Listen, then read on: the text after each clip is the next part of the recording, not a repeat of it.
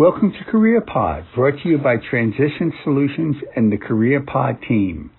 This episode should provide you with valuable career information and insights. Today we are speaking with Marla Kleeman, the box office manager of Scullers Jazz Club. Good afternoon, Marla, and welcome to CareerPod. Hey, Carolyn, thanks for having me. We appreciate your participation. So let's get started. Could you please share with us your earlier life and your work experience that prepared you and led you for this work as being a box office manager? Sure. I actually first started out in New Jersey as a telecommunications manager, thanks to an assistant vice president at Moody's Investors in New York, who said, if you'd like to learn telecom, I'm here for you. And so I had a great career for about 20 some odd years in telecom until what our group did became obsolete. So after that, maybe about 3 years later, an old friend of mine called, and she recently had accepted the position as general manager at Scullers, and she said, how would you like to be box office manager here? And I went in and went through the same interviews that anybody else would, and I got the job. Now, tell us a little bit about what did you do in telecom? Were you a project manager? Yeah, I was a project manager. I didn't really manage people. I literally managed machines, projects, telecom systems, cabling of the consumer travel offices for American Express. And that was after I kind of got my training at Moody's Investors in New York City. So that actually required a lot of organizational skills, but also you were sending people out to different places to do things? Absolutely. It involved coordinating cabling vendors, getting requests for proposals from the cabling vendors, from the telephone system vendors, and then coordinating starting with a beginning date and an end date and fitting everything in between on the project spreadsheets. Great. Now, I know you have this friend who was wonderful, who became the manager of Scullers, but you have another background that lended themselves to you needing this person. So you'd like to share that with the folks. Oh, meaning my love of jazz and yes. From the age of about 6 or 7 years old? Yes. Sure. My dad was a big lover of jazz and had a great vinyl collection. And at an early age, he started taking me to jazz concerts with him to see Buddy Rich, Stan Getz, go to the Newport Jazz Festival in New York, not the one in Rhode Island. And so that somehow progressed into my great passion for the music. Right. And you not only had the passion for the music, but you ran in the circles of folks who had the passion. Right, exactly. Through, believe it or not, a volunteer effort that I did in New Jersey, I ended up driving as a volunteer some of the greatest jazz musicians in the world to and from, for instance, Sarah Vaughan, with whom I became good friends. But also important in this, I had curiosity or wanting more knowledge about the history of jazz and the jazz players within different genres of jazz music. So it was something I did all the time when I wasn't working. And then as I became older and I could drive myself, I'd go to many, many, many jazz concerts. Again, when I was younger in New York City at the Village Vanguard, Sweet Basil, Bradley's, all the main jazz clubs in the city. Wow. How great it is that you could take that passion on the side that you had, as well as your skills in terms of project managing and the confluence of now being a box office manager. Absolutely, absolutely. So it was an interesting jump from being a telecom manager to becoming a box office manager. The two really have absolutely nothing in common. But the person who called me knew of my background and knew I'd be a perfect fit. Right, because the same skill set, I think, is involved. So could you explain your basic tasks and responsibilities of your position as a box office manager?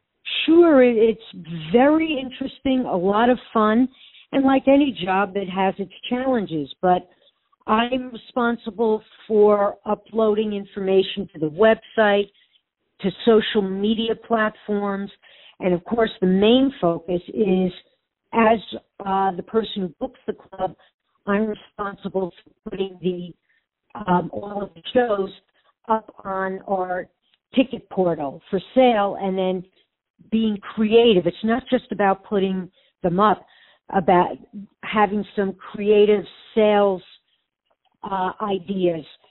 So, for instance, if you see one show isn't selling as well as another, you can say, well, you know what? I'm going to make sure that I pay a lot of attention to this show on social media, maybe even putting a tiny discount on the late show, things like that. And you have to know when to do it, how to do it. And I'm also responsible, like I said, for website content, which is fun as well.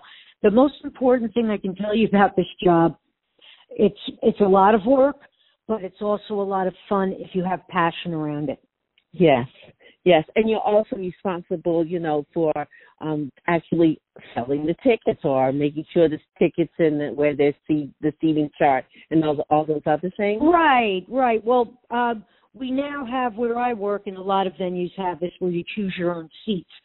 So that really helps the customer to feel like they're participating instead of the old way where we do the seating based on date of purchase. So it kind of puts a little bit more back into the customer's needs. Yeah, exactly. But again, they get to choose their seating, which they prefer.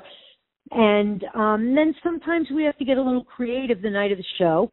And if somebody, for instance, didn't tell us that they had a disability and had a wheelchair, and we want to make sure that they're comfortable. So I now am staying night times, which is fun too. Not only am I getting to see the show, but I'm assisting in the club as a manager would do normally. Oh, that's great. Yeah. That's really good. Right. That's really good. And we didn't even talk about the fact that I've been fortunate enough to meet some of my favorite jazz artists over the past 9 or so years, which is it's a big deal if you're a jazz fan, much like if a person works for a folk venue and they get to meet their favorite folk artists and just say hello. Yeah, that's great. That is wonderful. Now, what is the most satisfying and frustrating thing about your job? The satisfying thing about my job is seeing return customers, and they're returning not just because they love the music and the venue, but we have made them feel like it's a home away from home. We remember their names, they remember ours, we remember their preferences for certain things. That's probably the most satisfying part. And again, the fact that the job is so varied, there isn't 1 minute of any day that I'm bored. And the most frustrating thing? When I can't make a customer happy, even though I put my best efforts forward. Sometimes, no matter what you do, a customer's going to walk away unhappy for whatever reason. As long as you did your best, then it's okay. Yes. Now, what advice would you share with others who may be considering being a box office manager? Well, I would say that if you remember what I said, I went from being a telecom manager to a box office manager. So the idea is, I think, to network. For instance, there's Jazz Boston and other organizations that you can find in town that are music related, and get your name out there, and maybe something will happen like it did with me, where a friend called me by total surprise and said, how'd you like to work at Scullers? And also that applies to any kind of box office. So if you wanted to be a box office person and dealing with an athletic team, you want to get involved and run in those circles. If you want to be with theater, you do that, et cetera, et cetera. It really depends on the field that you'd like to do this work in.